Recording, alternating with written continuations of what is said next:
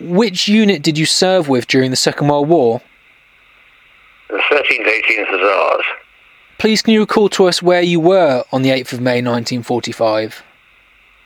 Yes, I was at a place called Bremervorde, Bremevorde, which was north of Bremen. And how did you find out the news that the war in Europe was over? Well, we knew, of course, it was quite obvious it was going to happen in the next few days.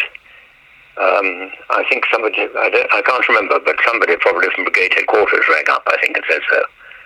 Or maybe we heard it on wires, I'm not sure. And what happened? How did you feel about the news, and how did the day unfold? I can't remember in detail. I mean, the thing was, we'd been expecting it for 4 or 5 days, so it didn't come as a surprise. We'd been expecting it for longer than that, but in terms of the actual day, I suppose we knew on about the 4th or 5th that it was going to be on the 8th, and that the German generals were going to see Monty on the 8th. And how did you and the men react to this news? Relief. Really. It sort of petered out, rather. I mean, we were involved in the Battle of Bremen, which I suppose was a week or two before. And then we went on up further north. And after that, it began to sort of die down. And then eventually it ended on the 8th. And was there any form of celebrations? Oh, yes, I think so. I can't remember exactly what, but I imagine we all had a drink. If nothing else. Why is it so important to you, Stuart, that future generations continue to remember and commemorate these events?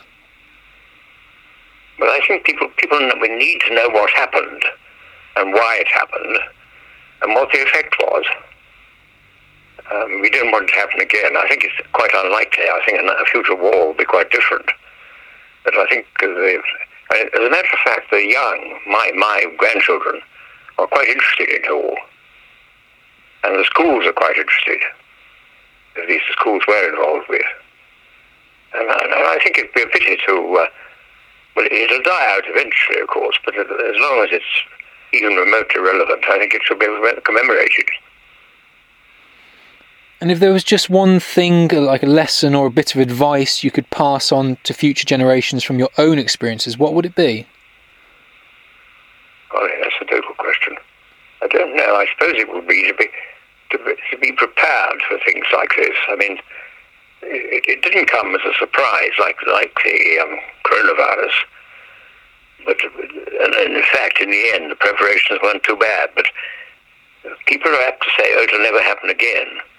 Well, that kind of war, I don't think will happen again. But there'll be similar conflicts involving the armed services, and the important thing is to be receptive and ready.